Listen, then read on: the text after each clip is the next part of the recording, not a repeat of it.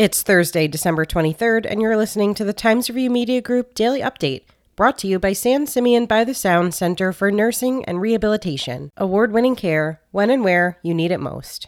Revised plans have been submitted for a 15,000 square foot professional office complex along Main Road in Aquebogue, and so far it looks like it has the support of the Riverhead Town Board. The proposal was first made in 2018 as a two-story building, which was rejected by the town board at the time. The revised plans call for a single-story building that would be divided into 6 office suites that will be built closer to the road. The project requires a special permit from the town board, who has not yet made a formal decision on the proposal. In Southold, the town planning board has asked the developers behind a proposed hotel along Main Road in Mattituck for more information. At a meeting Monday, the board ruled site plans incomplete for the Mattituck Hotel, which would consist of a 125-room hotel, 275-seat restaurant, and 300-seat catering hall. The proposed hotel requires special exception approval from the Zoning Board of Appeals, and the applicants are hoping for a grand opening in 2024. And as the year draws to a close, we're counting down our top 10 news stories of 2021 on both sites. Today you can read our second top story about recreational marijuana becoming legal in New York. Expect sunny skies today with a high temperature of just 36 degrees, according to the National Weather Service.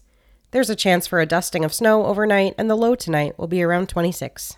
I'm Tara Smith, and that's our update for Thursday. Thanks for listening to the Daily Update. This will be our final audio update, but we'll be back with written daily updates at Suffolk Times and RiverheadNewsReview.com starting January 3rd, and stay tuned for exciting new episodes of Closer Look in 2022. Once again, today's report was brought to you by San Simeon by the Sound Center for Nursing and Rehabilitation. Award-winning care, when and where you need it most.